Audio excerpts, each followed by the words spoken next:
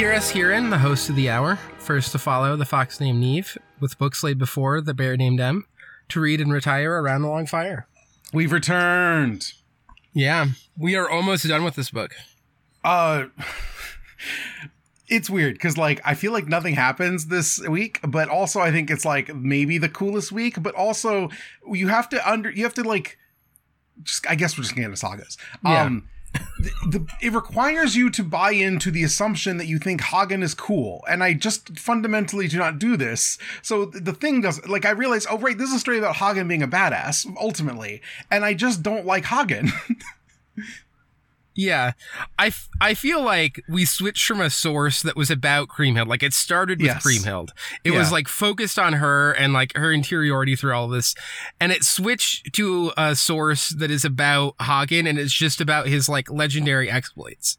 And it's just not working the same way as like here's Kriemhild, and like all the drama that's going on around this stuff. Yes. Yeah. So we should just get into it. Yeah. So chapter 34, they throw the corpses from the hall. Yes, they do that. Specifically, it's also noted that there are some bodies that were wounded, but not dead. And in throwing them down the stairs. Yeah. When they throw them down the stairs of the hall, they do die. And then there's this weird thing about like, this is me trying to non-lethally play Dishonored, accidentally drowning people in puddles of water.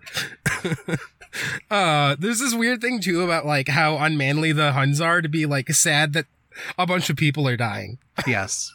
I'm like, okay, that seems normal to me, but okay. And then there's some like,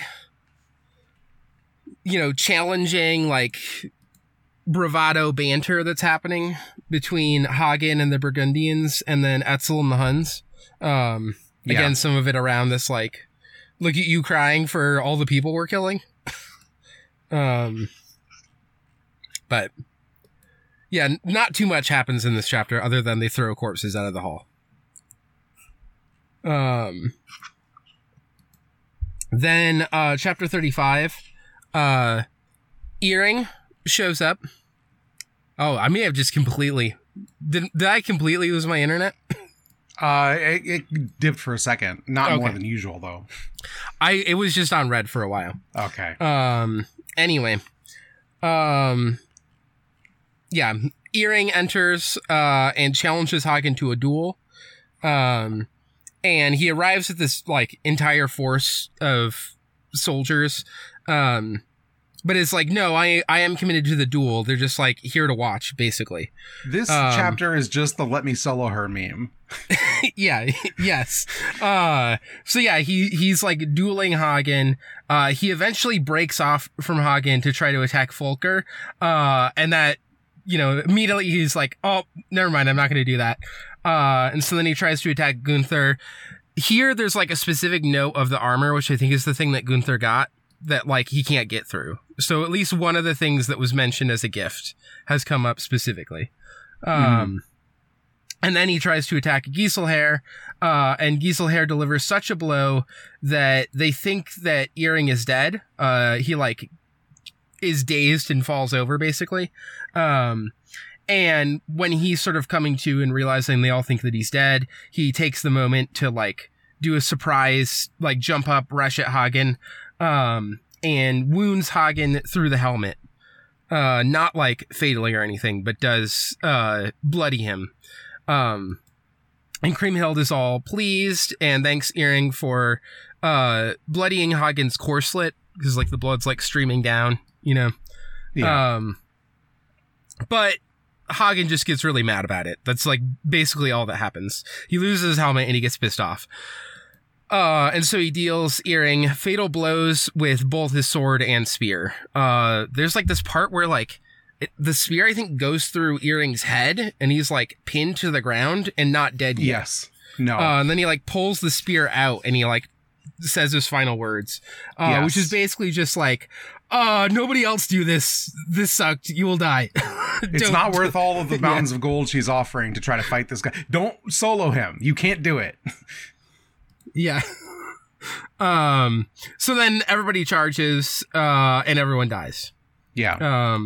Although in the ensuing battle, Irnfried bursts Volker's mail, so at least like destroys his armor there. Gets the stagger but not the kill. I feel like that's about it for that chapter. I don't know if anything else stood out to you. I just thought Hagen is basically booked like a Dark Souls boss in this chapter. He's just impossible to confront. He's just standing in the hall waiting, like demanding people charge him, and then takes them out when he does. And it's pretty sick on the fact that Hagen sucks. Yeah. So at this point, Kriemhild has honestly a pretty good idea. Before we get to this, there's a part that I thought was really funny where they end up squatting on like the new bodies that are there because they just killed a bunch of more knights. And there's this line of like there aren't chairs, so they have to sit on the bodies. That says, "For the comfort of the noble guests have been shockingly neglected." It's just another one of those like funny little phrases that I feel like this poet enjoys using. Yeah, they lay siege on the hall, but the Burgundians are defending it well. But there is this part where they're like, while we are defending this, like, they just have so many people they can throw at us. And like being laid siege is also generally not good for like being able to continue to eat and stuff. So they suspect that there will be a prolonged death here. And so they seek a truce with Etzel, and it's almost granted, but then Kriemhild stops it and is like, no, wait, no, we're not ending this in a truce and letting them go. Which, to be fair, I think at this point, if they let them go, it would truly be egg on their face. Like, you brought these guys here, you put them in your hall, you surround them with your entire forces, and you can't fucking kill them? Are you kidding me? Yeah. Who's going to take you seriously as like a power in the world? Yeah. And so then, Giselher pleads to Kriemhild, because the two have always been on good terms, and she basically says, like, this part I thought was kind of interesting, because she's essentially saying, like, you are currently guilty by association with Hagen, but I will spare you all if you give up Hagen to me as a prisoner. Like, which seems like she's basically saying, like, is your allegiance with Hagen, or is your allegiance with, like, me as your family member? And they all choose Hagen and refuse to give him up. So at this point, I think she's like, in my opinion, fully justified to be like, all right, just set the hall on fire. Yes. Which is generally a good idea. And so, the soldiers, like, the heat is all around them, basically. And they become so thirsty from the heat that Hagen invites them to drink the blood of the corpses of those they killed, which they do, and I'm very normal about it. It's warmed up, so it'll be better than any wine they could have out of the cellars. Some may say blood is finer than the finest wine. Yeah. Not me. I think that's a little gross, but whatever works. I mean, from the corpse, a little, that's the part that's a little gross to me. But anyway, and then they survive the night. It seems like mainly because there's just so much blood that, like, not only are they drinking it to quench their thirst, but they are also, like, trampling the burning brands into the blood to, like, put it out. It's weird because there's just so much blood on the floor. Like, I'm curious if it's meant to be like, is it like a thatched roof where, like, the roof burned down and then they kind of just ran into the center where it was, like, safer, right?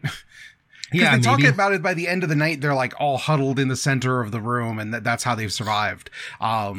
And so it's like the roof went while they were on the sides, drinking the blood, hiding in the bodies or whatever. And then once the roof had gone, they all rushed to the center. You have to get through the firewall to get there, but like as the building burns around them, they're safer in the center because there's no more roof. Something like that.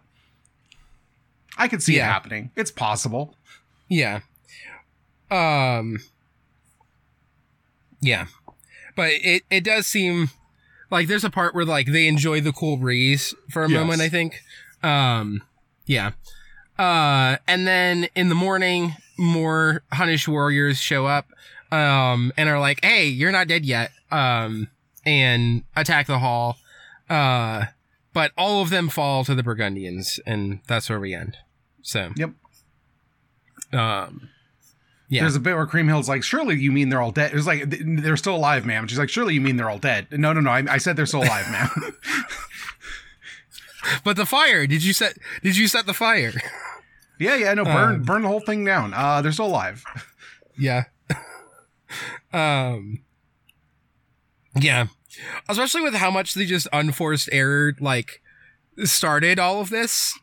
To a large degree, it feels like last time. The way that, like, the Burgundians just seem to always be in the right from, like, the point of view of the text, yes. Is very bizarre to me. Yeah, I don't get it, because my sympathies are not with them. Never have been. Yeah. Also, they're all supposed to die, and I keep waiting for it to happen. I'm sure it'll be, like, the second to last chapter or something, you know? Maybe they'll save Hagen for the end, especially at this rate. I feel like Hagen's going to be like the last to go at this point. You know, maybe like Volker right before him or something. Oh yeah. Yeah. They're really like setting them up to be the like big final ones they have to take down. So Giselher is probably dying soon. That's my prediction. Giselher is like going to be one of the first to die. That's pretty safe bet, I feel like. Yeah.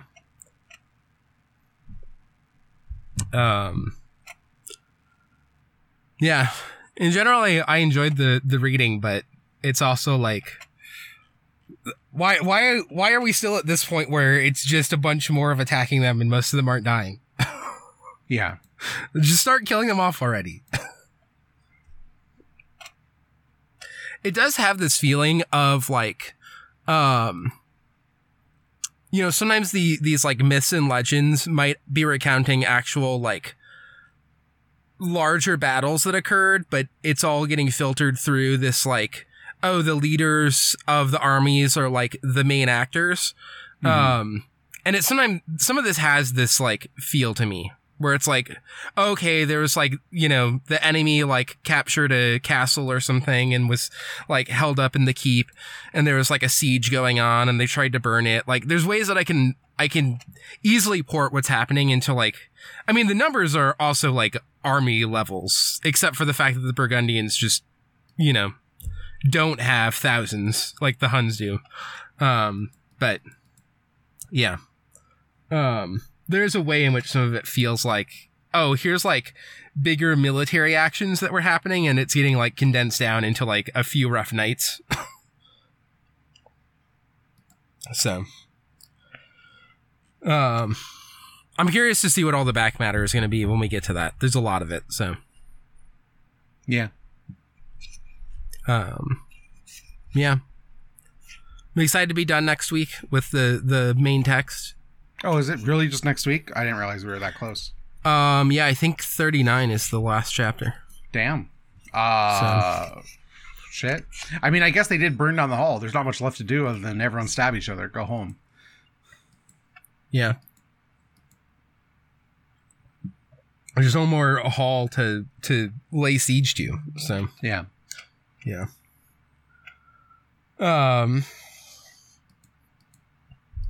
But that's it for the saga. That's it for the saga. We did it. Yeah. 50 minutes as usual. You know, the reading is short. Yeah. This one especially, breezy. Yeah. And definitely some entertaining sections. Yeah. So. What have you been up to? Gaming, watching movies, work still kicking my ass, you know? Yeah. Being tired. I don't know. I have a whole thing about like health and mental health, but I'm gonna save it to the end because I don't want to like drop heavy stuff on people. Yeah. It'll be our outro where normally you try to distract me by talking about some bullshit while I'm trying to do my outro. And we can just put it there. That way, if anyone doesn't want to listen to it, they can skip it. Yeah. It's not like a disaster, you know, it's just sensitive topics for people. I don't want to get into like weird mental health and health stuff that might be triggering to people. So yeah. There'll be I don't want people to be like, assuming. oh, girded for like bad news. It's not. It's fine. Yeah. And I'm assuming there'll be like content warnings in the description too for the stuff at the end or whatever. Yeah. For people who want to avoid it. Yeah, I've been coming up to like I played Prince of Persia, like cleared that really fast, and I'm playing I played Pseudo Regalia, that was a Metroidvania. I'm playing Iconoclast and Monster World 4, which are both Metroidvanias of a type, and which is good. I'm having a good time. I got another code for the Switch, and I'm playing that even though the Switch fucking sucks. I hate using it. I'm just a hater in my soul about the Switch as a platform, but I'm like coming across like the limits. I feel like I can feel the gaming like hit a wall. And I watched 2 movies this week. So here we are. Maybe the Switch is flipped, but maybe next week I'll go right back to gaming. Who can say? Yeah. It's so tenuous. Yeah, it is. Yeah, I feel like the big things that I've done. One, we finally started the like Blades in the Dark campaign, which is Nora, Autumn, Grace, and me. Mm-hmm. And it's just like not for podcasts or anything. We talked about it on Stairwells, I think, are like super navel gazy. I don't know why I can't say that. Yeah, I always trip over it. But so that's been fun. I started reading Earthsea. So yeah. I just read the first chapter so far, but it was still like nice to just like take that down off my shelf and like start reading it, where now I have the like impulse to keep reading. Yeah, I feel like the other big thing is I just like fixated on learning Hanafuda games. So Koi Koi is like the main one that I've played because it's so easy to like find stuff to play Koi Koi. Like I just got the Clubhouse games on the Switch, which again feels like a toy system after holding a Steam Deck for a while, but yeah. But then it's like just doing that got me used to the like cards, and as somebody who watches lots of Yakuza movies, there's like basically 2 kinds of decks. I think it's like the Karuda deck, I believe. I'm trying to remember that, or I might be I don't know what the fuck you're talking about. Yeah. There's like another deck of cards that's not Hanafuda. It basically has things that mark like 1 through 6, or there's different versions that will go to like higher numbers. But a lot of the like, if you watch like a Red Peony Gambler or something, they might be playing with those cards sometimes. Karuda, yeah. And so like specifically the Harifuda is like a really common Yakuza one where the numbers go from 1 to 6, and then I think maybe there's like a trump card, I forget. And so there's lots of betting games that are just around like you know, I've like hidden a card and the card is like number 3 or whatever, and that's like under a cloth, nobody saw it, you know, the dealer selected it, and then everyone like places bets on what the card's going to be. It's like a really common gambling game. And there's a variation of it that does Hanafuda, but it's like the first 6 months. And so it's just like, you know, January is 1, February is 2, that kind of thing. Yeah. But like recognizing the months of the Hanafuda deck is just a thing that you have to like play with a Hanafuda deck a little bit to like be able to do that. But I did that enough now that I like watch some of the gambling scenes from Pale Flower again. And it's just like, oh, I can like fully parse what's happening now. Cause I'm just like, oh yeah, they're like trying to guess what month it is or whatever. So, but yeah, I would enjoy playing, Hachi Hachi, the like, which is like a big, gambling one that's like, there's rules to like go down from more players to like 6 or 3 players. But it seems really fun, but it's also like very complex in that you have to look at your hand when it's first dealt to you. And then there's like basically compensation that you get paid if you have a bad hand. So you have to like know how to identify the combinations and which combinations are like worth calling out, and then you like reveal them if you want to get like the compensation for a bad hand. So after that, it's like basically koi koi. But yeah. But then there's like all sorts of weird scoring at the end of it too, because it's just like, it seems like it's a real high stakes gambling game. So yeah. But it'd be fun to play, but I feel like at first I'm just gonna get like some people to play koi koi with me so that they learn the deck, you know. But yeah, that's like one of the things I've just been focusing on. And then the other even more embarrassing thing is that I did start playing Atelier Resna, or like Reslariana or whatever. Boo! Boo! Nick Brecken, boo! It's fine. The thing is, I'm just never going to be the kind of person that's like really intensely playing a gacha game. So yeah, like there's a way that like Grand Blue or whatever just feels intimidating because some people are like really intense into it.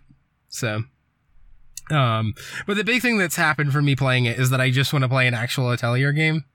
Yeah, they're good. Yeah. But the difference is I can't go to the bathroom and do like one battle in an Atelier game. You can. It's called Put It on Your Switch or Steam Deck. Yeah, and then like go to the bathroom at work? No. Oh, well, fair enough. Yeah. I don't know. Get a bigger purse. I don't like carrying my purse into the bathroom. Anyway. Oh, okay. Well, you could. No one's gonna like think it's weird if you do. Yeah. I just leave it at my desk. Okay. You know? I don't work in the kind of environment where I have to worry about. No, that's fair. But I'm just saying, no one would be like, "Oh, why take the purse to the bathroom?" I think that's a normal thing to do. Yeah. But it's very easy to just take my phone in and do like one battle. That's fair. I play Sudoku for the same reason. Yeah, I have the like good Sudoku, but especially when I'm in office is Monday and Wednesdays, and they like the difficulty gets harder as the week goes on. So those are like done instantly, you know? So I have all the like cracking the cryptic Sudoku apps. There's a lot of them at this point. And I'm at the point where I'm kind of at a wall with like what is reasonable for me to accomplish with my skill level. And so this week I was like, what else is on my phone? I need something, and the Sudoku's too hard right now. And I remembered good Sudoku was on there, and I like looted up when it started. And I gotta tell you, good Sudoku is the most baby shit Sudoku I've ever seen in my life. No shade, I guess, on if you just enjoy doing some mid-tier Sudoku, but like I was going from like the fucking like 7-star cracking the cryptic Sudoku challenges to good Sudoku, and I'm like, this is nonsense. I could do this in my head. I don't even need to like make notation. Yeah. I mean, this is why like especially the easy stuff. Like frequently when I do the dailies, I'm just like top of the leaderboard. I also imagine not as many people are doing it anymore, but no, probably not. And then when I want to do more, I just do it from like the impossible level. So, yeah. Well, I'm glad you're playing an Atelier, even if it's the wrong one. Is there like an actual RPG, or is it just like crafting and battles? There's like a little bit of a story, but it's been pretty basic so far. Okay. And the way that so there's like the different kinds of battles that you can do, because obviously there's all the different ones where you're like have an increased chance of getting the orbs that you need to like level up skills, or gotcha bullshit. Yeah. But then you also get dungeons, but the dungeons are just like you like sort of do the swipe like hold on your phone, and you just like walk on a path, and then it's just like there's a thing to grab, and then like battles and things. So and And then once you like complete a difficulty level or like an area or whatever, like for a dungeon, you can then just like if you want to try it again to like maybe do something else, you can do that. But there is a specific thing for the battles of like, if you want to try and get a better score with the battles, you can just do like a score mode. So often the thing that's like more useful is once you finish a dungeon, in order to like do it again, there's just a thing where you like, it just skips the actual, you know, it's like you've done it once, we just give you all the rewards. So, okay. Yeah, it's pretty basic, but, yeah. Okay. Fair enough. How's Final Fantasy VIII going?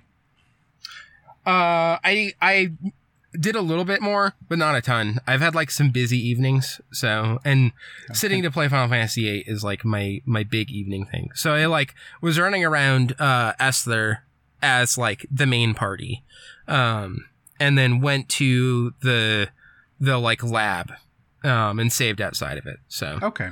But yeah. So yeah, I haven't gotten too far into that, but I want to play some more. So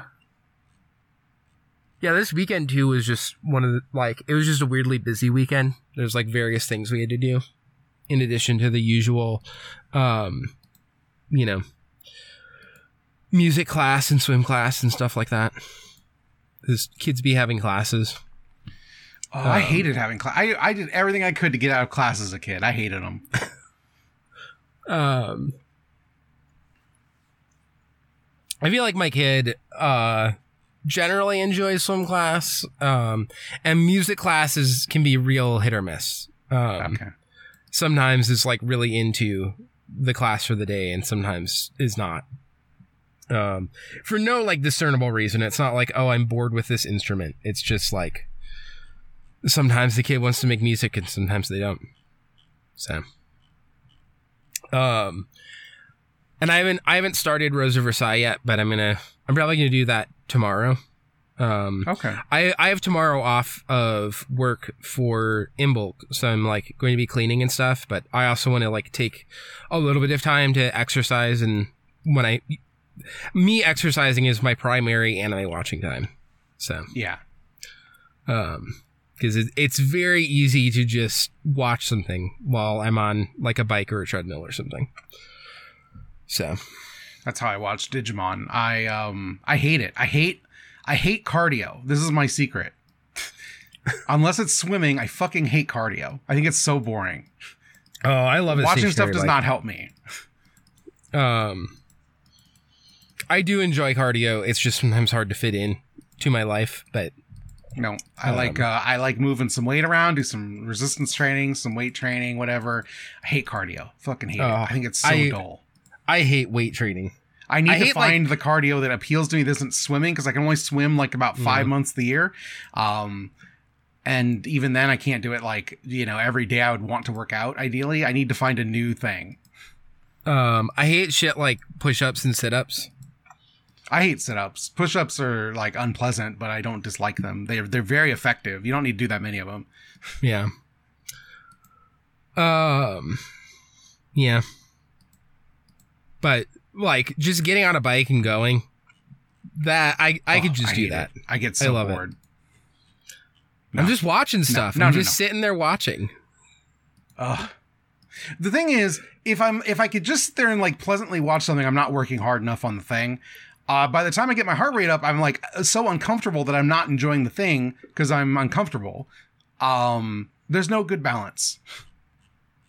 I enjoy just pushing myself on a bike and then also watching some anime at the same time. Yeah, I can't do it. I've done it, but I don't enjoy it. It feels very like, oh, now I've stacked 2 works on top of each other and I'm at double work and I might as well be in hell. Might as well have died and gone to hell. I feel like me on a bike, I'm like more likely to enjoy some shonen battle stuff because you just get to like if I'm like sitting there just watching TV, and there's just like a Gundam battle, I occasionally there's some like interesting dynamic happening, but when the like robots are just attacking each other, I don't care. When I'm on a bike pushing myself and the robots are attacking themselves, I'm like, yeah. And I'm just like going faster. So I'm already like listening to anime music when I'm working out because that's who I am. That's what I do. So yeah.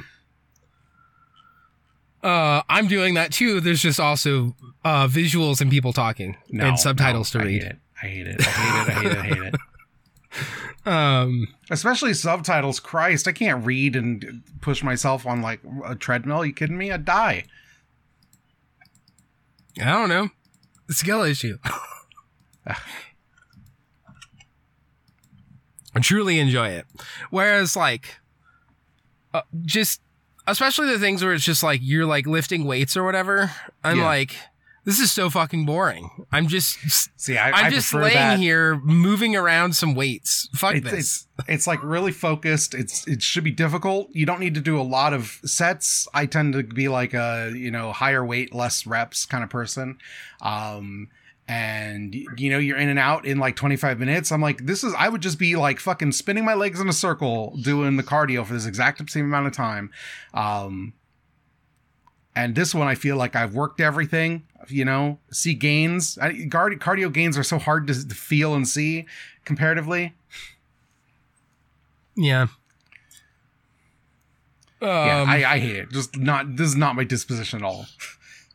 We're just opposites in this way. Yeah. Yeah. I want to go back because like since I got COVID last year and was in the hospital, I haven't been to the gym at all. And like I have it penciled in on Friday because tomorrow I have to watch our first screenings movie, so I don't have time. Go to the gym after work. I really hope I can get there. I need like I'm going to tell Twitter to like remind me to maybe do it around like 7 p.m. or whatever. We'll see. Because I need like accountability on this one, I think, because it's gonna be hard to get myself out there. I don't even need to go for very long because I haven't been a long time. So if I go too long, I'll hurt myself. That's how it works, right? You haven't worked out in a while. You need to go very gentle and very light and just build back up the tolerance. Because I'll go back and be like, oh, I remember what kind of weights I was using last time. And no, I'll fucking strain every muscle in my back and chest and arms and it'll be miserable. I won't be able to walk the next day. Done that plenty of times in my life. Yeah. That's the other thing is, I mean, at some point a gym might be nice, but a gym is so hard, especially when you have a kid. Yeah, no, I bet. We have a gym that's like, I could literally walk there in like 10 minutes. It's like a block and a half away. I wouldn't, well, it's still kind of cold out, but, and my work gives like a fitness club reimbursement. So it basically costs me nothing to have a gym membership. So I'm like, yeah, sure, I'll do it. Yeah. Yeah, I know there are a couple, like I have some friends who, like, work friends who have a kid and, have like this gym membership where they like do daycare for the kid. And it's just like, nice. That's nice. But then it's like, all right, I got to go to that gym then. Now as going to a Planet tranny, Fitness, it's not fancy. I both have this gender situation and I have to go to the parents' gym. It's too hard. Yeah. Yeah. That's fair. 'Cause that's the thing when you're around like situations where you have to be around lots of other parents is sort of self-selecting. A lot of parents are straight. Yeah. So yeah, it's fucked up. They should fix that. Parents need to get together. Yeah. We need a lot more barely concealed beard situations. I feel like you probably don't live in a fancy enough area for that. It depends. I feel like if you're living that situation in 2024, A, you're probably living in somewhere a little more conservative than Chicago. Not that Chicago doesn't have its areas, I'm sure. And B, or it's like really like upper crust, like where upper middle class becomes upper class, and people really care about status in a way that's really annoying. And you wouldn't want to hang out with those people anyway. Yeah, I wouldn't. They do live like a block from me though, because the area of Chicago that I live in is just fucking weird. I mean, it's cool that like it's the one area in Chicago that has like a large like difference between like, because so much of the rest of Chicago is very segregated, and due to like historic rent, a lot of it has been eroded at this point, so it's starting to change. But there's like really long rent control and like other renter protections, so like the area that I'm in, and also kind of Autumn, is like truly there are just like you go a few blocks and suddenly like the whole vibe will shift. So yeah, there are like mansions like literally just around the corner from me, so it's weird. But I feel like it's the only place in Chicago like that, because otherwise it's like, yeah, maybe if you're like downtown, like I don't understand why rich people live downtown, because it seems like it sucks late. Like after people are no longer at work, downtown kind of sucks. But I know like rich people lived there, so yeah. Yeah, I feel like those are the big things I've been up to. Yeah, fair enough.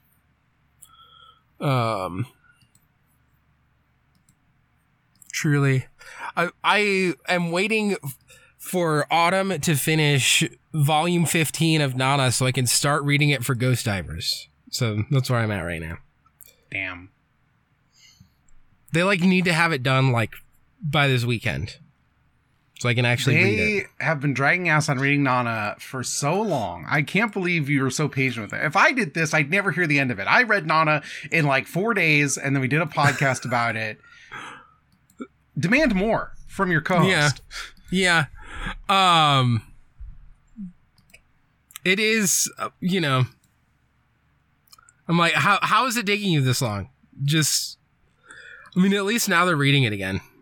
Because for a while, there's just months of like not reading Nana. It's fine though. I don't want to pressure them too much, but also I'm pressuring them a little bit on the podcast right now, which they'll listen to in like a month probably. Yeah, I was about to say, I'm saying that they should get their shit together and read Nana. There's no excuse for this. Yeah. It's only my favorite thing ever. Yeah. Yeah. Yep. Also, they've been doing it for ages. Like, don't take this long I wouldn't take this long to read anything. It's not. It hurts the thing. It's bad for your mental load. You gotta get that shit out of your life. Yeah. I'm trying to think if there's like been anything else I've really been up to. I started watching Columbo again because they're watching it on Totally Reprise. Thankfully, 2 out of the 3 ones have been like, decent episodes of Columbo. One of them was real bad though. I like Molly does point out the ones like this one's actually good because Molly has kind of the same opinion of Columbo that I do, but has much, well, it's also Molly's podcast, but has more tolerance for watching mid TV, and I'm like, Columbo's not bad in the way I like bad television. When the episodes are mid, I just get mad. I'm like, this is a waste of my hour. Yeah. Having it on in the background while I'm at work feels like the appropriate level of attention that like you are meant to pay to a Columbo most of the time. I know there's like a mystery and stuff, but every time I watch it, it has the like, you have this on in the kitchen while you're cooking vibes to me. Oh yeah, that's fair. Yeah. It's the like, your parents just have the TV on and Columbo's on kind of vibe. Yeah. Because also there's no point at which like you really need to be following the mystery deeply to like understand the gotcha. The gotcha's happening, and Columbo's going to tell you what the gotcha is. So, it took me a while to parse this as like a gotcha, like I've got you, and not a gotcha, like a gotcha game. Yeah. Columbo gotcha. I hate it. I hate it so much.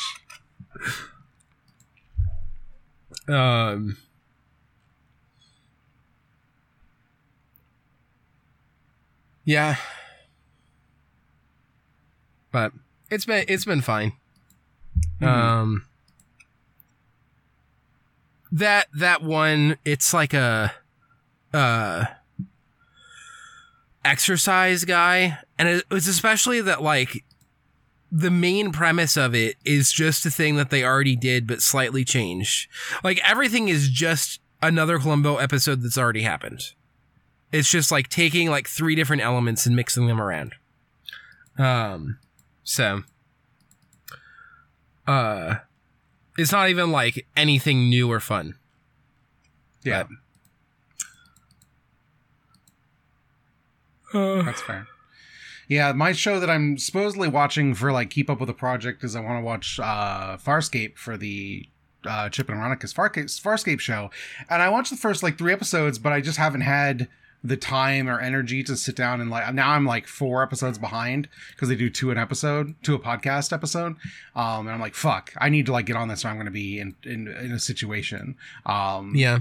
Because if I get too far behind, I just will be like, well, I guess I'm not doing that ever again. Because they just know me. It's just really hard. I don't know. As someone who does a lot of like homework shows where it's like I talk about a thing and the audience experiences the thing. Like I don't know anyone keeps up with Gundam at all. I would not keep up with Gundam if I didn't have the podcast.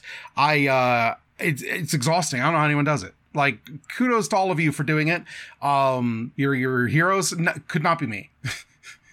I feel like at this point I'm just in it. Like, I'm just also in it for the long run. If the podcast ended tomorrow, I would never watch another episode of Gundam. I've been upfront about that as like my experience with Gundam has been fraught, I would say. I'd probably actually need to spend like about 3 years not watching any anime at all or thinking about it and then see where I'm at is the reality. Yeah. Like, I'm really glad that we put, Beach House in the freezer for a little bit. We're supposed to be thinking about that come March, but I think it might be a while before we do another Beach House, to be honest with you. Because we're both stretched kind of thin right now with like real life stuff, and the last thing I want to do is watch an extra anime. Yeah. But yeah, I don't like, everyone in our sphere has like watch along, read along podcasts, and I think it's good. I think doing long read criticism is good. But I don't know anyone keeps up with anything because I can only keep up with my shit, much less anyone else's shit. Like I'm not watching the Stairwells movies. I'm not watching Columbo. I want to watch Farscape, but I'm not watching the Star Wars stuff that More Civilized Age is covering. Thank God I had played KOTOR because I wouldn't have played KOTOR for that podcast. It's been very good. That's like the best More Civilized Age has ever been is these KOTOR episodes. If you have not listened, please check them out. They're pretty good. Yeah. KOTOR is a fucking weird game. Yeah. Yeah, I'm always like, because there's people who like follow all of my podcast and your podcast. I'm like, how does anyone fucking do this? Yeah. It is always weird when I see somebody who's like watched all the Stairwells movies, or a lot of them. Yep. Sometimes there's ones I was that going they have it, and I wrote them all why, down, but... and this was like, oh, we're talking over each other because it's bad. I had written them all down to watch all of them like 2 years ago. Whenever we became friends, whenever I started listening to your podcast, I was like, I'm going to catch up. And then I was like, wait a second. I don't agree with their tastes enough to just mainline all these movies. I'd go crazy. Yeah. Not that I dislike your taste. There's a particular type of movie that is in the stairwells mode that's not to my taste at all sometimes.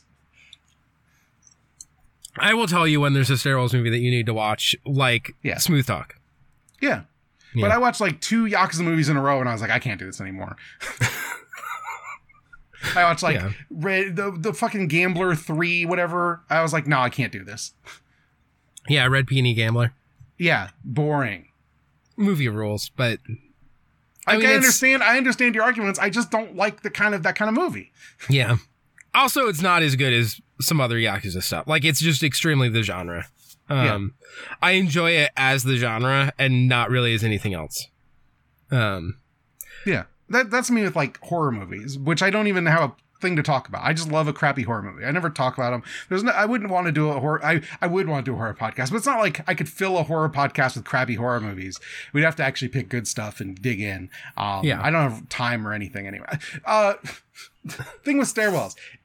Just this week, I was listening to the Stairwells from last 2 weeks ago, when this comes out, 2 weeks ago, the one that's not about any movies, which is an hour and a half of like behind the scenes stuff. And I was like, oh, you know what I'm going to do? I'm going to bug them right now about doing the ones that we discussed doing together. I was like, wait a second, I'm in the middle of a podcast with Nora. No, I'm not. Knock it off, idiot. You're doing too many things already. I am fully on the like no more saying yes to things until Dragon Readers is done. But I did have the moment where I was like, oh, Autumn needs a push to be movie moded. Let's fucking go and do the Psycho remake. Yeah. You know, one of the stairwells that I'm going to be on that's in the wings. Yeah. That and Basic Instinct. Yep. Yeah. And whatever. You know, I'd come on for anything. I don't fucking care. Yeah.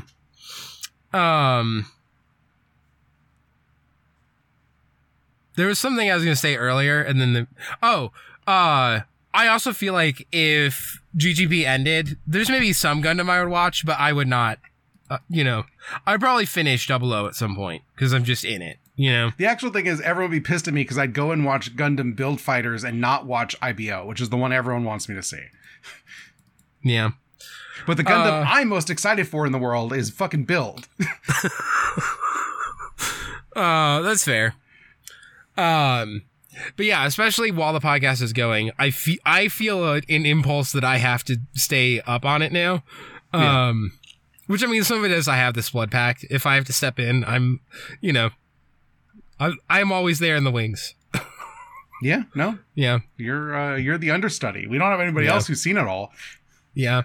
I mean, we have people, but like the intersection of has seen all of Gundam and is a regular podcaster is just like not that many people. Yeah. Plus I have correct takes. For the most part. Yeah. Yeah. I guess I wouldn't argue with that. My gut impulse is to say no. I disagree, to be mean playfully, but I'm like, no, I guess I do agree with you. You're usually correct. Yeah. I think like for nostalgia reasons, I have 08th a little bit higher than you all, but not that much, you know? I don't think 08th is great. I just like it for nostalgia reasons.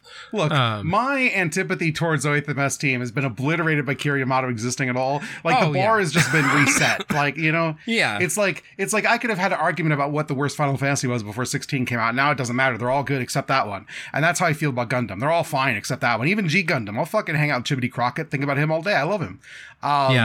I don't want to watch it necessarily, but I don't mind turning it over in my brain. When I turn Seed over my brain, I get like a static feedback and I start bleeding from the nose. I think the weirdest, I was just thinking about like Chibity Crockett and G Gundam when you brought that up. Yeah. And I feel like overall, like if you ask me, do I like Gundam Wing or do I like G Gundam more? I would say Gundam Wing, but then you'd be like, we're going to put on an episode of either G Gundam or Gundam Wing. I would be like, put on G Gundam. I agree with you. Yeah. But the caveat where I think Endless Waltz is one of the best Gundam things that's ever been made. I do not quite follow you here, but I agree it's better than Wing. I just love Endless Waltz. I don't know what it is about that stupid fucking OVA or movie, whichever. I prefer the OVA, but only a little bit. And Dorothy's not in it, so you got to watch both. I just think it's great. I like the Christmas vibe. I like how fucking stupid it is. I think it gives Hero one actual cool thing to do ever once. It's beautiful. The Gundams are sick. The music's good. What more could you ask for? Yeah. The Gundams are sick. Yeah. Wing has some iconic Gundams, and the Endless Waltz just, Yeah. Yeah. It has the budget to be better than the show. Yeah, absolutely. Yeah. He shoots a gun so hard it blows the Gundam up. That's sick to me. Like I can't hate that. Yeah. I have that like Endless Waltz version of the Gundam Wing. The like master grade to build. Oh yeah, me too. Yeah, it's great. I have so much to build though. One thing I also did in the week in between is I did a little bit of work on the Perfect Grade Unleash RX-78-2, which is just like adding more of the various metal silvery parts to the like legs and stuff. I feel like once I get to like I am putting the actual white armor over the like chassis stage of the build, it's gonna go faster because I'm just gonna be excited again. But right now it's just like, oh, I just made the like gray chassis thing like shinier. It's just not quite as exciting. Like, it's still fun to see all the layers and like all the little details. It does like really invite you to like multiple times go over different parts and look at how the different like parts fit together and move and everything. Yeah. But also once it starts becoming the iconic white Gundam, like, you know, just the colors and everything, I think I'm gonna get more excited about it again, because right now it's like weird metallic under, you know, all greebly and shit, and I don't think of the RX-78 2 as a greebly thing, you know? No. Yeah, I want that fucking is it Strike Freedom, one of those that's all gold and ugly. I want that one kind of. Yeah. It's like the one seed kit I really want. I don't know why, that because it's so gaudy and it's fucking a Kiriyamada suit. I don't know why it's wormed into my brain that it has, but it has. For a while I wanted the perfect grade Exia with like the lights. Have you seen that? The light up Exia, which was like sick. I think it looks incredible. But now that I've seen the show, I'm like, well, the Exia is like the loser season 1 suit. Yeah. I don't actually think the Double O is any better. I actually think it's like a worse design, but I just don't have any affection for the Exia. I like, in the context, I'm like, the Exia is less cool than it was before I watched the show. Yeah. I mean, it's very funny because I feel like you don't actually see it in like that pink mode. I think it was like one of those like premium Bandai kits that was like a limited thing. But have you seen the like Trans Am mode kit of the Exia? No. I enjoy it just because it's like, oh, here is a pink Gundam to build. Yeah. I had seen someone posted, maybe it was in one of the Discord channels, but someone had posted a mod of a GN Drive like model where they had put like 2-stage LEDs in it where it lit up like the normal GN Drive, but then had like a Trans Am mode where like pink LEDs like lit, because the plastic's really thin, it like lit the whole thing up pink when it like hit the second stage, and it looked incredible. I don't think you could do the whole kit, but you could do it like the GN Drive part, and I thought it looked great. Yeah. Yeah, that's cool. That's like the Zeta, like the, I don't even remember what they call it, the like Psycho Boost mode Zeta or whatever. Yeah. And so like I assume this is like, even if they do a print of it, it'll probably be difficult to get. I think it was like a limited thing.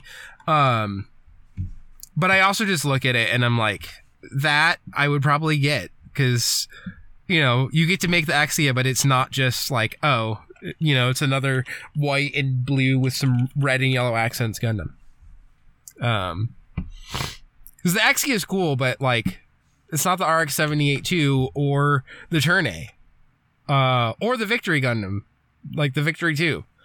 I'm like 10% into the Victory, like the big fucking Assault Booster Victory Gundam build. But I started that like a year and a half ago. I just am not in the mood to play or to build like Playmo stuff at all lately. And someday it'll come back. Like, I'm not like getting rid of my kits, but I have a bunch sitting around and they're just like untouched. It's very annoying. I'm annoyed at myself about it. What is the name of this? I'm looking for the name of the Zeta Gundam mode, and I fucking Biosensor. The Biosensor Zeta Gundam, where it's like slightly purple. I was like, I know it has a stupid name because it barely comes up in Zeta. The fucking Zeta has a weird like Ghost Parade conduit mode.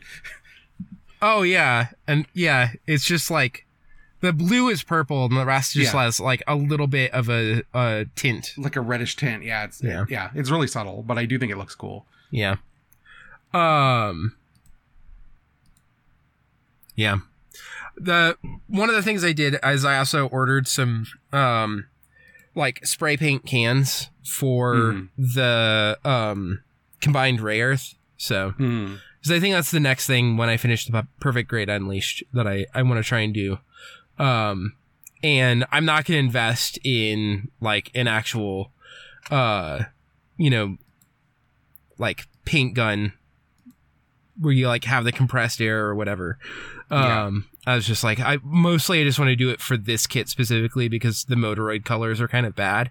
And especially for combined Ray Earth, I just want to like have it look nicer. So, in particular, the golds, like the metallics are just really bad with the Motoroids, I feel like. I've never bought any because everyone says they're like not great models. Yeah. And I think I care more about building interesting models than I do getting things of shows I like. Yeah.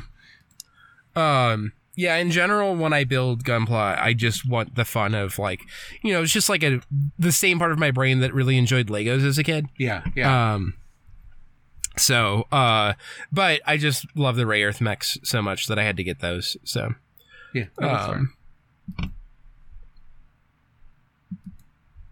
Yeah, yeah. So I like got the little clips too or whatever, so you can like hold on to the pieces and like shove them in some styrofoam or something. Yeah, alligator clips. Yeah. Yeah. So since I work for an industrial supply company, I looked to see if we had anything that would work, and there's like some where I could get like the little clips themselves and just put them on sticks, but I was like, this is like basically the price, like if I'm buying this at cost, because they just seemed a little bit more industrial and heavy duty than the ones that are probably for Gunpla are.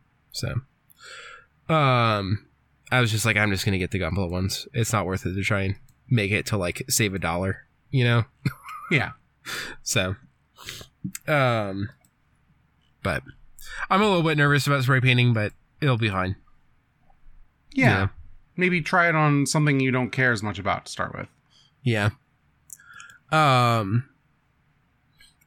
Plus you can just like practice with runners and stuff too. Yeah, exactly. So, yeah. So that's like my other big project, but yeah, the Gunpla stuff has been slow going for me. Also in part because I'm like, I have all the boxes in the closet, but I'm like running out of places to like put the actual models that aren't just like on a bookshelf where it will get dusty. So, just have them chill in the LED apartment 707 case with Nanahachi. Nice. Yeah. I'm not going to do that, but I might do it briefly to be funny, but I'm like kind of wondering where the fuck I'm gonna put, because I have them on my desk when I'm like building it. I just have it on my desk at work, and I'm kind of wondering where the fuck I'm gonna put the RX-78 too when I'm going with it, because it's just big. Yeah, it's just a big boy. Yeah. I don't know if you have anything. I mean, I know you have something else, but I don't know if you have anything else in addition to that. I don't know if I have anything else. Like I said, just been kind of doing podcast work, gaming, watching movies, chilling, working. Day job sucks. You know, what are you gonna do? Yeah. My day job's been a little bit weird, but it's been generally nice. Yeah, I mean, I don't talk about my day job on podcasts basically ever, so I'm not about to start here. Even here, no. There's some lines I don't cross. The one thing that's been weird at my day job is I had this like really big project that I did like half a year ago, where we're like really revamping a section of like how we're talking about products. And now the downstream people are like finally doing the actual work to try and put it on the website and stuff. And some of it is just, they're really complex products. Like I'm probably the person at the company that understands them the most now. So I've just had to do a lot of like intensively reviewing stuff and like sending stuff with comments for like, oh, we need to like fix this data or whatever. Which is a lot more work than I've ever had to do.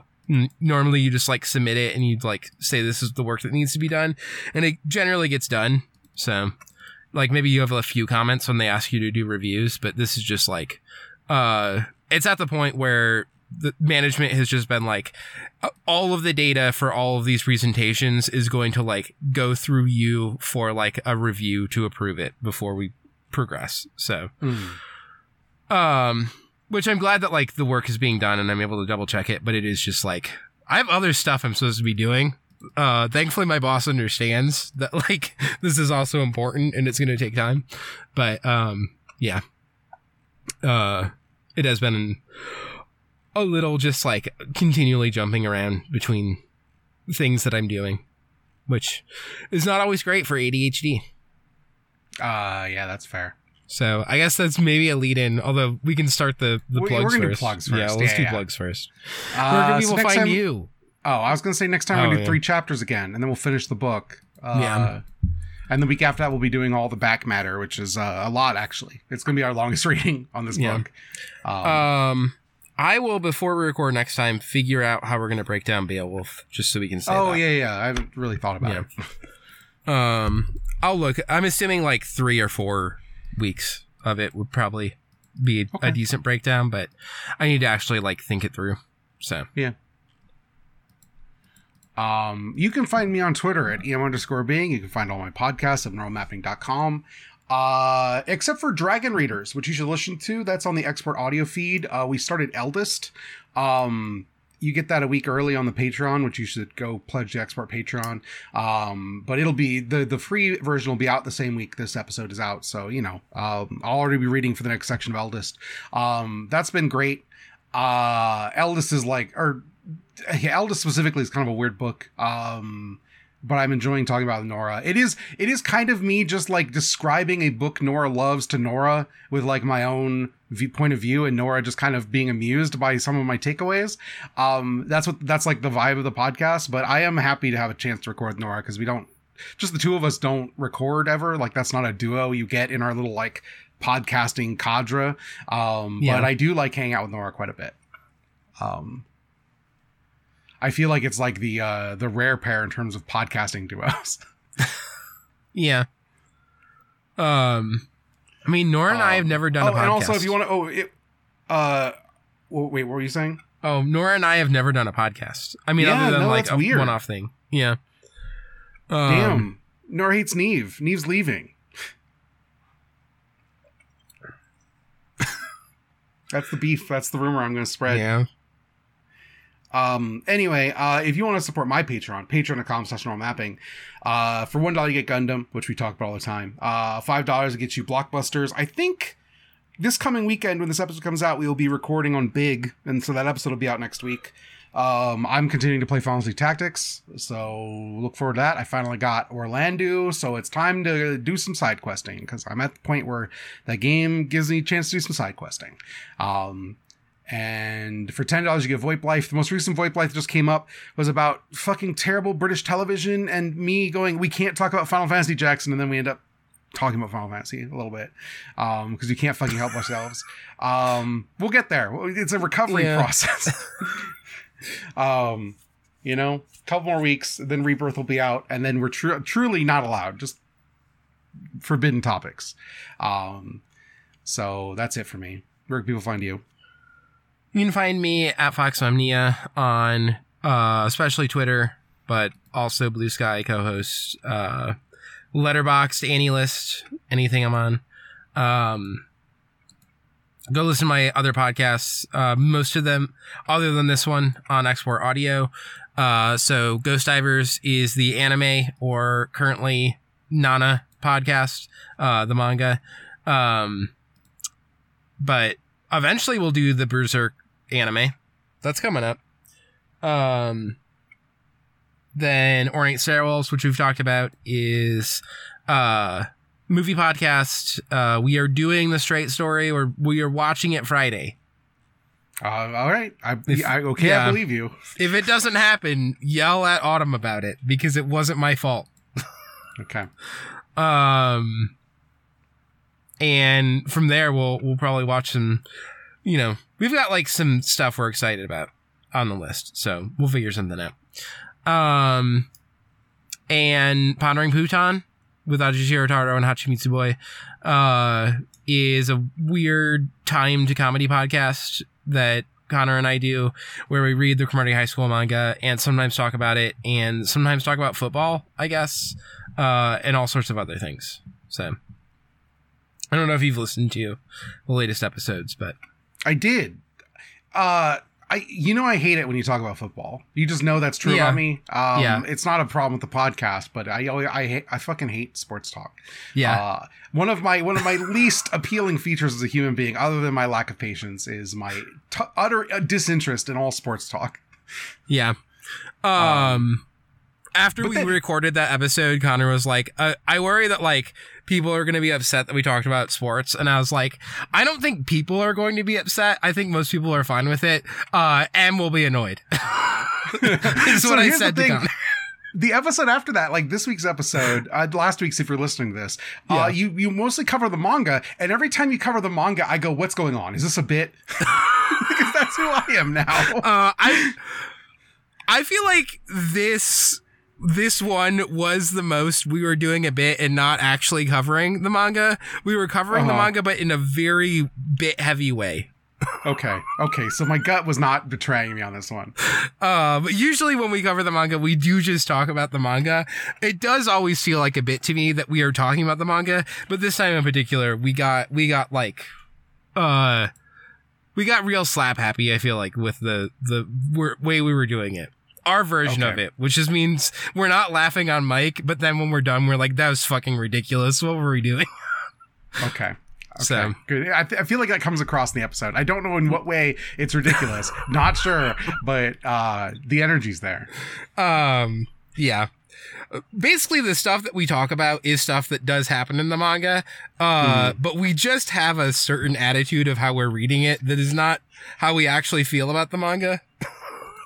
And is just like overextending the analysis as a bit. Yeah. Yeah. That's it. If people don't want to hear mental health / health talk, I guess get out of here. I don't even have I feel like I should have a speech prepared or whatever. But thanks. Bye. Content warnings, I guess, for so I was asked to give an update on ADHD stuff. The problem is my ADHD stuff is intermingled with everything else going on. I'm I'm just gonna fucking talk. I want a place to talk about it. I feel like as someone else who's going through mental health stuff, you are the most amenable in terms of people I podcast with to talk about this with. We don't share the exact same problems, but I feel like we have an understanding. Our brains operate in similar ways sometimes. I don't know. I feel like this is the place where I talk about this stuff. So my apologies for just dumping my bullshit. I mean, most about it anyway, because we're friends. Yeah. So none of it's news to you, but not really talk about anywhere else. So content warnings for body image, eating disorder stuff, ADHD, mental health broadly. I think that's it. Medical stuff, generally, I guess. But I was asked by Ancient Mecha how the ADHD medication is going. Short answer, if you just want the short answer, is I was put on Strattera 3 months ago. 2 months ago. 2 months ago. That can't be right. I've seen her. No, we kept, and then I upped the dose. Yeah, about 2.5 months ago.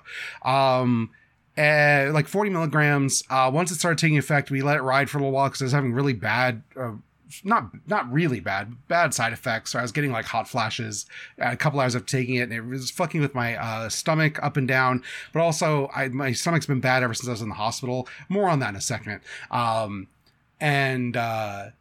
We went up to 60 recently because I was seeing gains, but I felt like the gains could be better. There's things where I'm listening to entire albums sometimes, and that didn't happen. Sometimes I'm when I listen to 2 times a YouTube video, I go, this is a barrage of sound. I need to turn this down, which is I feel like my brain is just gearing down a little bit, which is ideal. And so I think it's been going good. It requires a lot of the thing that's happened is because I was always go and overstimulating myself to deal with my ADHD as just my normal coping mechanism. There wasn't a lot of empty space, and what I've been trying to do is open up more empty space. But the thing that happens when you open up more empty space in your personal life, just by yourself alone, is the rest of your other shit comes up. Yeah. Right. Which is like all stuff I've been in therapy for a couple years now. It's all I know, like nothing surprised me. Right. But I found myself like reprocessing, like my dad dying, just like weird things that I hadn't really been thinking about were coming back up. And the only thing I can point to is like my brain chemistry is different enough that my brain has decided to reprocess my life in the background while I do other stuff, which has been like unpleasant generally. I'll be honest. Not like deleterious to my life or anything, but I would say the last couple months have just been like pretty down, emotionally, but like my focus is much better. I do have the thing where like, if I don't know what to do now, I don't want to just like, normally it's like, oh, then I'll just like cram YouTube for 3 hours. I don't find that appealing in the way I used to exactly. And that's been a bummer because I don't really know how to self-soothe when I'm just in like nothing's going to make me feel good. I should go to bed, but I'm not going to because I'm petulant kind of mood. Or sometimes you're just a 38-year-old toddler. That's just life. It's like, oh, I'm cranky and I don't know what'll fix me. Yeah. And I don't always have good, I don't have so here's the other thing. 2 years ago, let's say, which this I don't think I really talked about anywhere, outside of like private spaces. I mean, this is a thing I knew, but like I was diagnosed with an eating disorder, specifically binge eating, as like an emotional response to like feeling bad, self-soothing behavior. This is like my go-to. We've been working on it. It's been hard. That's fucking hard progress, right? It's very difficult, to do. I've always been, fat person growing up, even as a kid. That's just true. The body image stuff is bad. Even before the gender stuff, the body image stuff was bad. The gender stuff only fucks it up more. Yeah. Most people listening know I'm not really like that's not really germane to this part of the conversation, other than it's been a weird road. Recovery is like not linear. Everyone knows that. If you think you have these problems, please try to find a therapist that works for you and work with them, because it's just hard to do. I never could have even broached the topic on my own. It would give me like anxiety attacks, and now I'm here talking about it, and a lot of progress has been made. But between the ADHD so one of the things I noticed is I think that like the ADHD and like the eating were commingled, in like when I felt too histrionic or too like emotionally turbulent, that was like a sedating action that I could do that would chill me out, both like ADHD wise and like emotional, like coping mechanism wise. And it was bad. And I've been working on that, and I've been making progress. We do like intuitive eating stuff, and that's been really helpful. And the ADHD meds, because I'm like, oh, well, I can't just like throw my time into YouTube now. When I have those moments where I'm like, I don't know what to do with myself, I can't sleep, I'm kind of restless, I can't like start anything because it's like 11 p.m. It was like, oh, I'm just gonna watch the internet until I fall asleep, or I was gonna eat until I felt like bad. And I don't do either of those things as much anymore. But it leaves me kind of like distraught. I'm like, I don't really have anything. And so I just try to take care of myself and be kind. Just normal, basic stuff, Anyway, on top of this, comorbid with this, whatever, because of my, lifelong eating disorder problem, I have high blood sugar. Have for a while. It's been mostly managed really well, with just like oral medication. But when I got COVID last fall, and went in the hospital, I don't know what the fuck. COVID's a mystery. No one knows how it works. But the things that were managed good with pills, blood sugar's not being managed well with pills anymore. Like it's just been non-responsive. Like I don't know if I have pancreatic damage or whatever. They don't like go and like do tests, right? They're like, well, we did your labs and your labs seem fine, although your blood sugar's high. But this is normally you see a spike with COVID, and mine has not gone down since I was in the hospital, basically. And so 2 weeks ago, my doctor pushed for it like 3 months ago. And I was like, let's see if I can get this figured out just on my own, just through like diet and exercise. And I couldn't. She recommended that I start Ozempic, which I did start 2 weeks ago. Which is a weird thing to talk about because like we're doing it for blood sugar reasons, but it's like a fucking fad diet drug. And I'm extremely anti-diet. And I just kicked up a lot of weird. So that shit is demonic. I'm like still taking it. I'm not intending to stop. But I'm telling you, right now, 2 weeks in, I think it kind of sucks. Like, if it does its job, I'll deal with it. I'll just put up with it. I'd rather have these things I'm about to describe as side effects, or not even side effects. They're not the side effects. I'm not having side effects. I've been very lucky. I'd rather have these effects than like fucking die at like 50 from whatever. So it's fine. The appetite suppression stuff has been a true waking nightmare for me. I'm on like the first, like, it started at 2.5 milligrams. I'm supposed to go up to 1 in the next 6 weeks. I'm like barely eating, which is the effect. It's, you know, it suppresses appetite. It does a couple other things too, but one of the major effects is it suppresses appetite. That's why people like taking it as a weight loss drug. And I'm truly just barely eating. And as someone who like is food motivated, who's always been food motivated to the point of having a food related eating disorder about eating too much, it's been fucking weird. Where like, I'll eat and I'll enjoy food. Like, there's things I'm excited for. I got some Korean barbecue today and it was great. But I've gone from someone who like really has to like work at portion control to I can't finish fucking anything. I never have the feeling of going from like stomach, like where you're hungry and you eat. It's the best feeling. It's like, oh, I was famished and I ate and now I feel great. Like, I don't have that anymore. I like, my stomach just doesn't send signals about being hungry. Period.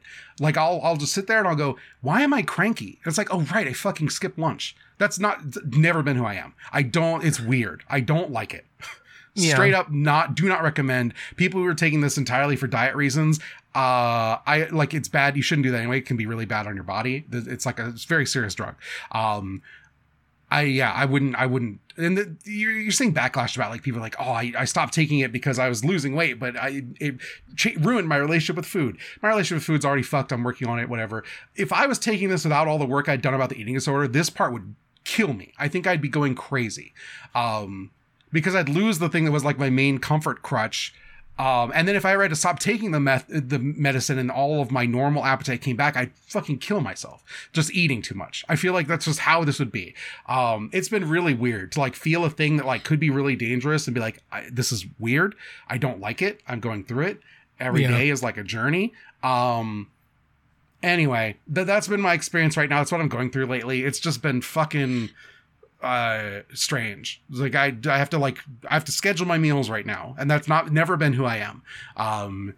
You know, I've always been a person who just fucking eats too much. Like, when I'm bored, I snack. When I feel sad, I snack. And that's not me anymore at all right now. It's like, oh right, I forgot. I need to eat lunch. It's 3 o'clock. I should have eaten lunch 2 hours ago. Shit. It's weird. I just feel like an alien in my own body. It's very disorienting. Yeah, you've been talking about this a little bit on like private Twitter as well. Yes. And I've been kind of, so I guess without going into too much detail, like both Emily and I are fat, and like I've just been fat all my life. I don't want to give too much detail about Emily other than like doctor recommended a similar drug to her for various health things. And she hasn't like really gone through the whole process because I know there's like basically all of them require prior authorization, which is just its own nightmare of insurance stuff it's a to jump fucking through. Expensive ass drug that it costs like $2,000 a month for this fucking thing. Yeah. And so you know, there's also been me like thinking some about this as well, because also I'm going to go see that same doctor like, you know, in 2 months or something. I don't know if anything will come up there. Because Emily and I have somewhat similar like health problems in this way.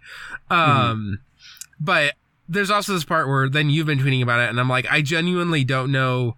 Cause one of the things for me is like, obviously there's like just 90s was fucked about weight. Like 90s was extremely fucked about weight. And my family in particular, like my mom especially, was just like kind of always on a diet for as long as I knew her. Yeah, that was my mom too. Yeah. And like this is still true. Was your mom always on a diet thin or always on a diet fat? Fat, but also like, you know, fluctuating a lot. Okay. Yeah, my mom was always on a diet fat, rarely fluctuating, but always doing some awful thing to her body. Yeah.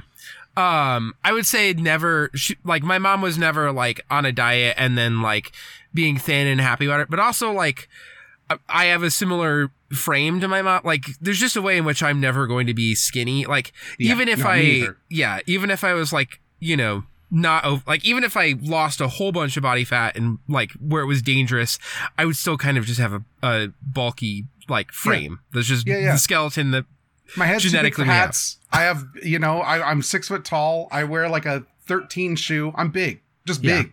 Yeah. But yeah, so, but yeah, like even now, like if I go and see my parents after every meal, practically there's going to be some like talk about, oh, I feel so sick because I ate that food or whatever from I don't know how, every time you talk about it, I get mad on your behalf. I'm like, I don't know how you do it, because I don't talk to my dad's dead. My mom, I don't have contact with. If I had to deal with the parent stuff, I would lose my goddamn mind. Yeah. And especially for me, always being big, like even if I was like, a totally healthy, like in all sorts of ways, including like had fairly low body fat, I would still be like bullied for being big on the playground because it was the 90s and I just had a big frame. Yes. And often I was just like also fat then, because it just felt like it was impossible for me to ever be skinny. So I was getting all this messaging and then just like sort of gave up. But then also my parents were really big about like, you have to eat everything on your plate. Like you have to like clean your plate. And this has been a thing that's been extremely hard for me to break out of. Like I will go to a restaurant and like want to eat every single thing on the plate. And I like have to like tell myself like, no, you don't have to eat like all of those fries or whatever, I don't have to finish the sandwich actually. But there's like a part of me that like feels, one thing that we got recently was a compost bucket. It's like a compost service, where other people in our building do it as well. So it's like, it seems like the more that do it, the like, there's some sort of thing because they have to come by and pick it up. So that's part of it. So there's like, it's not entirely cost sharing, but there's like a certain amount that is. Anyway, we started doing that this year. That was like the thing we asked for my parents to get us for Christmas, was like money towards that. And just the psychology of this is going to like compost and it's going to like turn into fertilizer and not the landfill has helped me a little bit, being like, I can just throw this out and I don't have to eat it all. But I still have this like, I will finish a meal and my plate will often just be like clean. Like I like eat the sauce too and stuff, because it's just how as a kid I had to do that or else I felt like I was in trouble. And the big thing now is that it's very hard for me to know what hungry feels like right now. Like, I just like, that's completely gone from my ability, like, and what satiated feels like. I know when I'm like, haven't eaten all day and I'm really angry, like I can identify, oh, I'm like mad because I haven't had food. Yeah. I still don't have like a hunger sensation in my body. When I started doing like intuitive eating work, when I got diagnosed, we started working on it. A lot of the first stage of that is reacquainting yourself with like your body's normal signals for, this is what like I've gone too far and I haven't eaten long enough time is. This is what I could eat, but I don't need to eat is. This is what I'm normal, like a normal healthy amount of hunger is. And like what various levels of fullness feel like, from like, I'm good. I've ate enough and now I can keep going. I don't need to eat more, to I've sailed way over and I'm going to regret it. And it's like, that was like months of just like body scanning as you eat more mindfully, pay attention to that stuff. That was even before we got to, you don't have to always eat everything on your plate. You had to get to the part where you could like understand your body signals before you could put that into practice. It's hard. It's fucking hard. Yeah. Yeah. So it's true. Like when I started Adderall, my psychiatrist was like, oh, just so you know, like there's a bit of like an appetite suppressant thing where like your body doesn't receive properly the signal that you're hungry. And so people will forget to eat. And I was just like, I don't understand what the signal is for hunger. Like I have this other eating disorder thing. I eat because it's breakfast time or it's lunchtime or it's dinner time. Or because I'm bored and I want a snack. Like those are like the way that eating works. So I was like, I'm not worried about missing lunch because the only reason why I'm eating lunch is because my schedule that I write in a planner says it's lunchtime. Yeah, Destiny takes Adderall, and she has that thing where whenever they change her dose, her appetite's just destroyed for like 2 weeks. And she's always very apologetic about it. But going through this, I'm like, no, like never apologize for this shit. You just can't bring yourself to eat. I have the weird thing where like, in the family, like I do a lot of, like I would do I do the bulk of the cooking, I guess I would say. We try to split up. It used to be a little worse. We split up a little better now.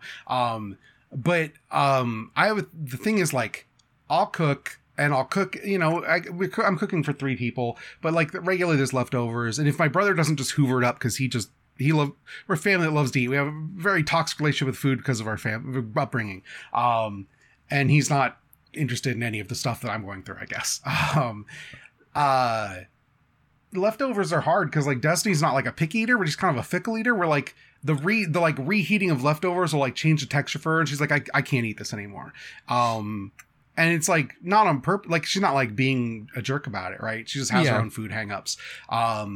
And so like for a long time I was like, oh well, then I have to like make sure I take care of all the leftovers. It was just like super bad. Like it was like I don't need that. Like we can just make smaller portions, be willing to throw shit out. We don't have the compost option, unfortunately. That's a good idea. I wish I had that. Yeah. Because that would just solve my worries about this sort of thing, right? It's a great solution. It's like, oh well, I'm doing something good with this. Next time maybe I won't make so much. Yeah, it's rough. That's the thing is like if any like looking up anything about Ozempic's a nightmare because it's such like a celebrity and normal people want it, like weight loss drug. And like I like the thing where the appetite's suppressed. I'm like I wouldn't wish this on anybody. It's joyless.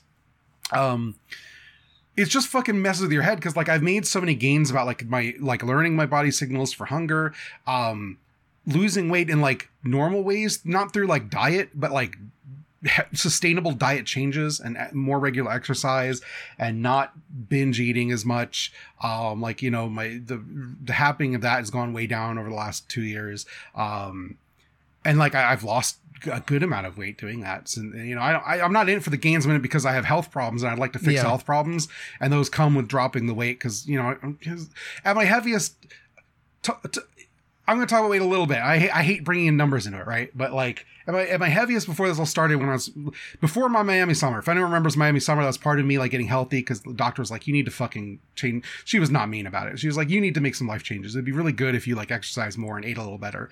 And this is even before I was talking about the eating disorder stuff. I was at like 360 and I'm down quite a bit from that. Like a lot. It's been like 2 years though. Like it's slow, right? It's not like I'm not yo-yo dieting. I'm not doing anything crazy. I just try to make healthier choices sustainably, and it's hard and you don't always win. And sometimes you fucking, I mean, not right now. I don't binge eat because I can't. If I eat more than like a sandwich, I feel sick. But it's weird. It's fucking hard out there.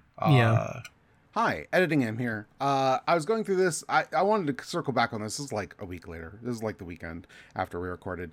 My main point with this is mostly that it is frustrating to feel like your gains, which I think are real, like I made a lot of effort, I made a lot of changes, they were very positive, are pale in the face of medical intervention.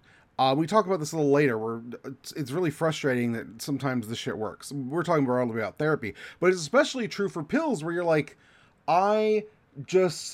medical intervention just changed my brain chemistry and my body chemistry in a way that was beyond my control. It makes you feel very small, and it's very difficult to deal with. The feelings that come up with that are,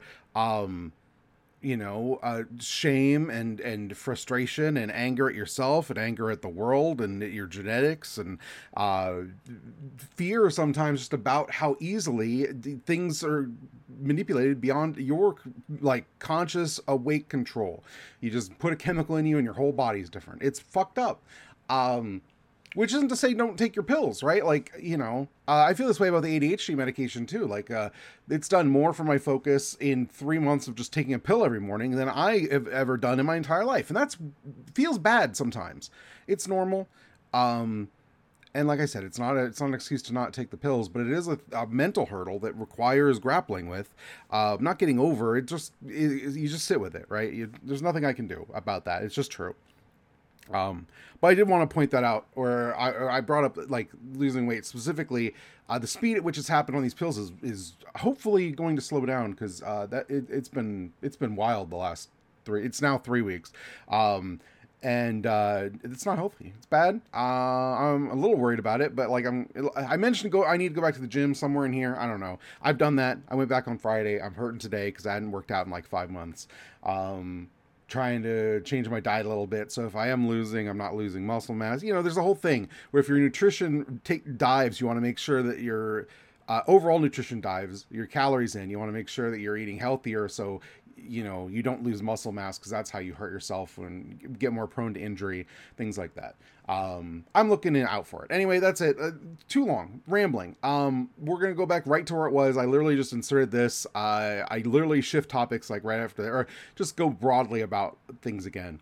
And enjoy the rest of the podcast. Thanks for listening to all of this shit. I'm a little nervous about putting it out, but I'm putting it out anyway. So here we are. Back to the pod. So when people ask how the ADHD thing's going, I'm like, well, right now it's like this. It's this big tangled knot of like 6 different things. And I got to tell you about the last 3 years of like my life.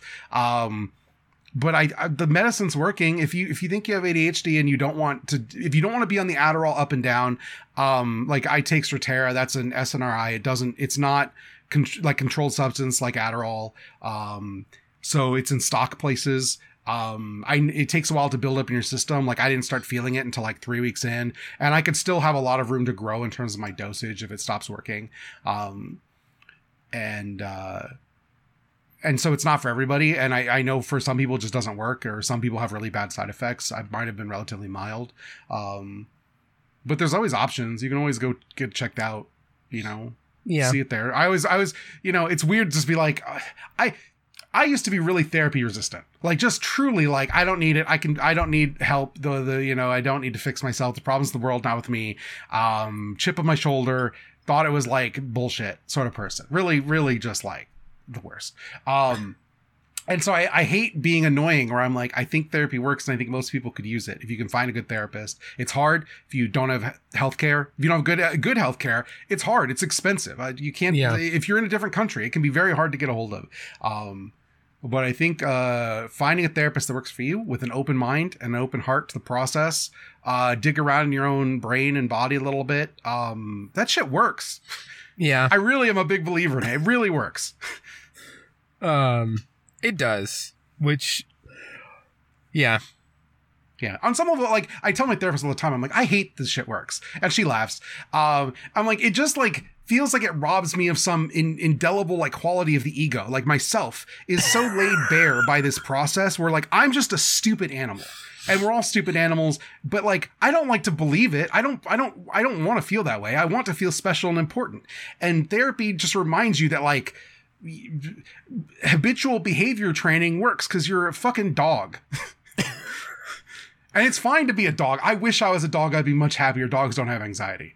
I mean, they do. I know lots of dogs have anxiety. Lots of dogs have anxiety. But dogs just live in a dog is not worried about its own death the way I have been for most of my life. You know, there's benefits to being in this state of like perpetual now. And I'm never going to be there. That's just not my disposition. But it does, like, the fact that therapy works is annoying a lot of the time. But that's part of why it's like, it works, because you know, we're just brains, just meat and brains. What are you gonna do? There's still a part of me where like I like kind of joked about it with my therapist, but it like because my therapist's focus is like attachment theory of all of this stuff. So like, you know, this idea of basically at some point there's like an attachment wound, which especially for I have neglect trauma, like you know, good therapist for me to have. But there was a part where like this stuff really came up of like, oh, you like have to open yourself up and be ready to like have the people around you that you care about and care about you like actually provide care to you, and that's like how you actually heal this attachment wound, because you needed people to help you and it didn't happen, and that's like why the wound happened in the first place. And so in order to like help you get over that, you have to like need people to help you and then have them actually help you instead of let you down. But it's also a scary thing to do. It's hard. And that came up like in a session, and then it was like 2 months later where I was like, when you first said that, I was like very scared, basically being like, I just wanted to fix this myself. Like I wanted to go to therapy to fix it myself. And then I was thinking about it and I was like, I'm a Taoist and a communist. Why the fuck am I doing this like individualist idea of my mental health? Because it's really attractive to think that we are masters of our own destiny, right? Yeah. I want to believe that I can fix that my emotional state is a thing that I can have mastery of, and it's not. It's a thing that happens to me. Sometimes I contribute to it. Sometimes I ignore it. Sometimes I just ride the lightning. But it will happen to me regardless of what I think about it. And that's okay. Yeah. Yeah. Especially when I was like, oh, I do actually like community is important. Yeah. That was like a big moment for me, just realizing what the fuck am I doing?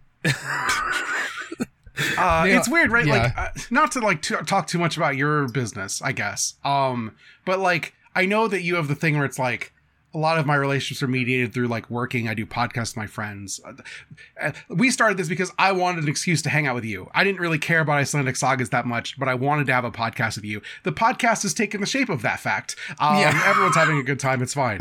But I know sometimes you're like, oh, is it like, do people only care about the work? And I'm like, no, idiot. I wouldn't sit here every Wednesday night for a podcast about reading old books. I promise you I would not do that. I like you. We have a good time. I look forward to talking to you every week. Yeah. It truly is this thing too of like, as a kid, I always felt like work was either more important to me or like I was getting attention because I was work. Like it was childcare. It was like taking care of the kid, like the work that you do of that. And that was why I got attention, was specifically just being work. But then it's also like, there's this other part of me that thrives on like schedules help me feel like secure and safe and like in able control. to do and in control of things. And so if I like schedule time with people to hang out, but doing that like piecemeal one at a time is like such a chore, and then it always falls to me, and then I like get this weird resentfulness that like I am always the one who has to like reach out and make the plans with all of my friends. I went through years of like being mad about that unexamined mad about how I had to be the like person making plans with people. Oh, absolutely. I'm still working through that on some level. Yeah. I don't like the way in which I will automatically assume a position of like responsibility for everyone around me. But I will. The minute you give me the rope, I will wrap it around myself. Yeah. Fling myself off the cliff to do it. I love being in charge of stuff because it allows me a position of safety and control. My thing with my parents was like, because I was like a good kid, like didn't need a lot of like positive reinforcement was when I was self-sufficient and quiet and didn't make a fuss and just if it like got things done, and the exceptionalism was presumed, right? I was not an acting out kid. My younger brother is the acting out kid. I was the quiet, high achieving kid.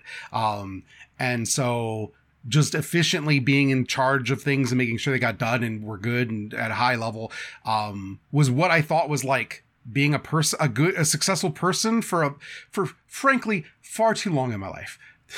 Only the last couple of years have I really tried to let that go a little bit. And it's fucking hard. Yeah.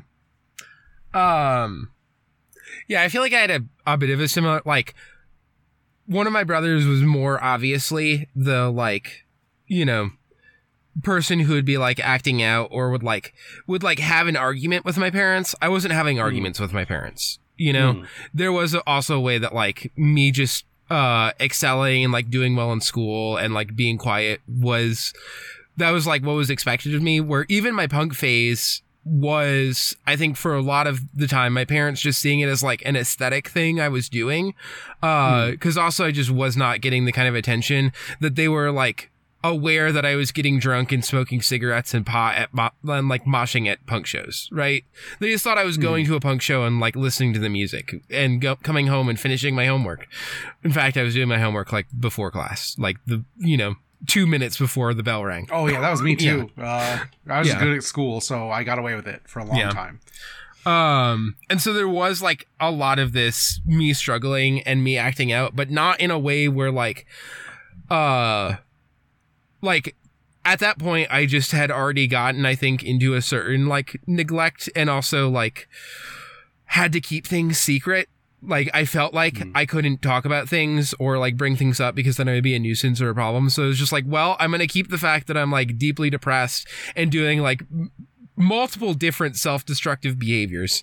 I'm just going to keep that to myself. My parents don't need to know about that. My friends know about that, but my parents, no. I don't want them to find out about that. So, that was a lot of, like, high school until my parents found out about that. So, but, you know, then I went to therapy and I got good at masking the stuff that I was having and doing less immediately, like, dangerous, destructive stuff, you know? So, then attention moved off of me again in that way. So, and then I went to, like, undergrad at that point. So then you're just truly, like, no one's mental health is good in undergrad. Yeah. That's just true of life. Honestly, my mental health was better in undergrad than it was in high school. Oh, I wish that were me. I wish it was a rough time for me.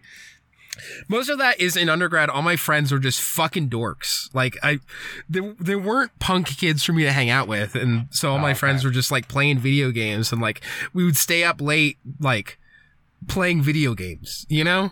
Yeah. It's just a different vibe. I did have there was one friend in the friend group who was, like, came into the school, like, good Christian boy, you know, came to the school with his, like, girlfriend in high school.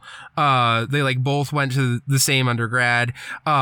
Just truly, like, you know, trad, fully using the term intentionally, like, vision of what their future was going to be. And then, she broke up with him and he just, like, spiraled.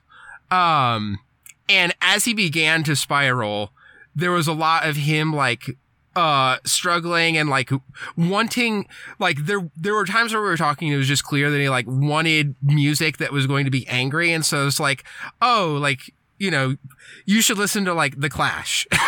Like, you should listen to, like, Sex Pistols. And then he did just fully go into, like, the punk mode that I went into high school. But I was like, there was a part where people are joking, like, you just ruined him. Like, you just made him into the punk kid.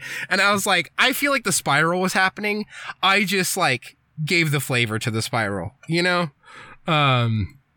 He was already on the spiral train, though. So, yeah, I did have one punk friend in undergrad, which was him. Okay. And who I made into a punk unintentionally, just by being like, you should check out The Clash. Listen to some Gang of Four, you know? So, let me tell you, you go through a bad breakup, listen to Anthrax by Gang of Four. That'll really resonate with you. God, when I went through my bad breakup, all I did was play Final Fantasy 12. That's a really funny game to play to me. It came out. Yeah. It came out. It was right around 2000. Yeah. This is like my big ex. Like, oh, we had, you know, we on and off dated through high school, went to college together. It was very toxic. It was bad. I dropped out of college at this point, unrelated to the breakup. Dropped out of college, was working a shitty job, would just come home and play video games and be sad all the time. I feel like I like 12 a lot, but in a part where I think back on it and I'm like, there's this weird transference that happened with 12 from 10 and 10-2. Because when I played 10, 10-2, and then 12, I had a friend, like an online friend in Iceland, whose, like, best friend, like, killed themselves, and they were struggling with that. And 10 and 10-2 had stuff that, like, resonated with that. And then we were also talking about 12, like, when that came out. And there's just, like, a weird melding of, like, those games in my head because the main person that I talked to was the same person about both of them. So, but then when I think back about them, I'm like, what the fuck happened in 12? So, yeah. genuinely don't. I remember Fran mostly and Balthier. Okay. Yeah. And they're like weirdly just Han and Chewie, but Chewie is a hot bunny lady. Yes. Yeah. Who's got a bunch of like mystic earth magic from the tribe that she's not allowed to be part of anymore or whatever. Yeah. It's bad. Look, 12 is like a game that I think is like some of the most fun RPG to play that Final Fantasy has ever been.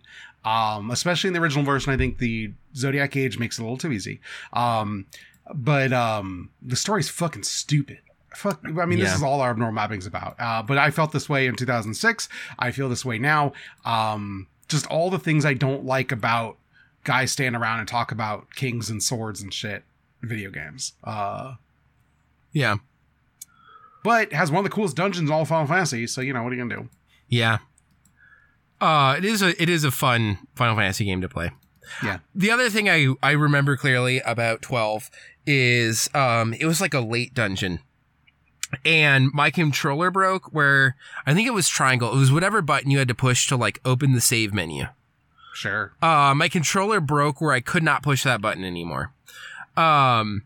And it was the only controller I had at the time. And so I just like left the game running, got in the car and went to a GameStop to buy a new controller so that I could save my fucking game. So I always remember that. But yeah. I remember vaguely there's like judges. What the fuck do they do though? I don't even remember. They're like the super cops. They just, they're the will of the Empire. Yeah. They just kind of show up and are threatening. What if instead of one Darth Vader, there was like 6 Darth Vaders? That's the thing about 12 is that it's just truly lifting from Star Wars in every turn. That's true. Yeah.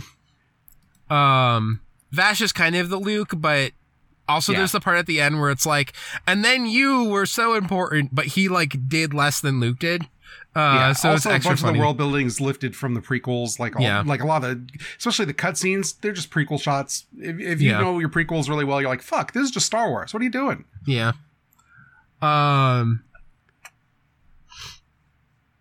Isn't like chaos in it or something? No, not that I know of. Yeah, I don't know. And then like, I remember the growth system was like a weird board, like chessboard or something. It's a board. Yep. Yeah. That is correct. Yeah. I also remember playing it and really enjoying it, but then being like, man, Final Fantasy Tactics Advance.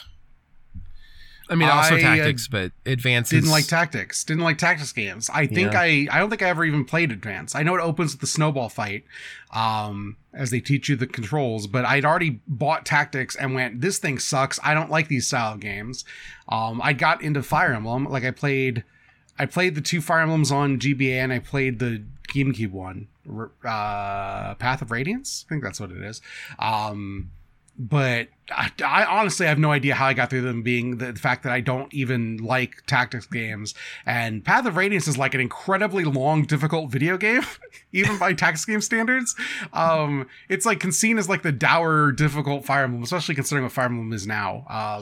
Yeah. At least that was my perception of the fan opinion a couple years ago when I checked. I was like, what do people think of Path of Radiance? Like, oh, it's like kind of the weird one.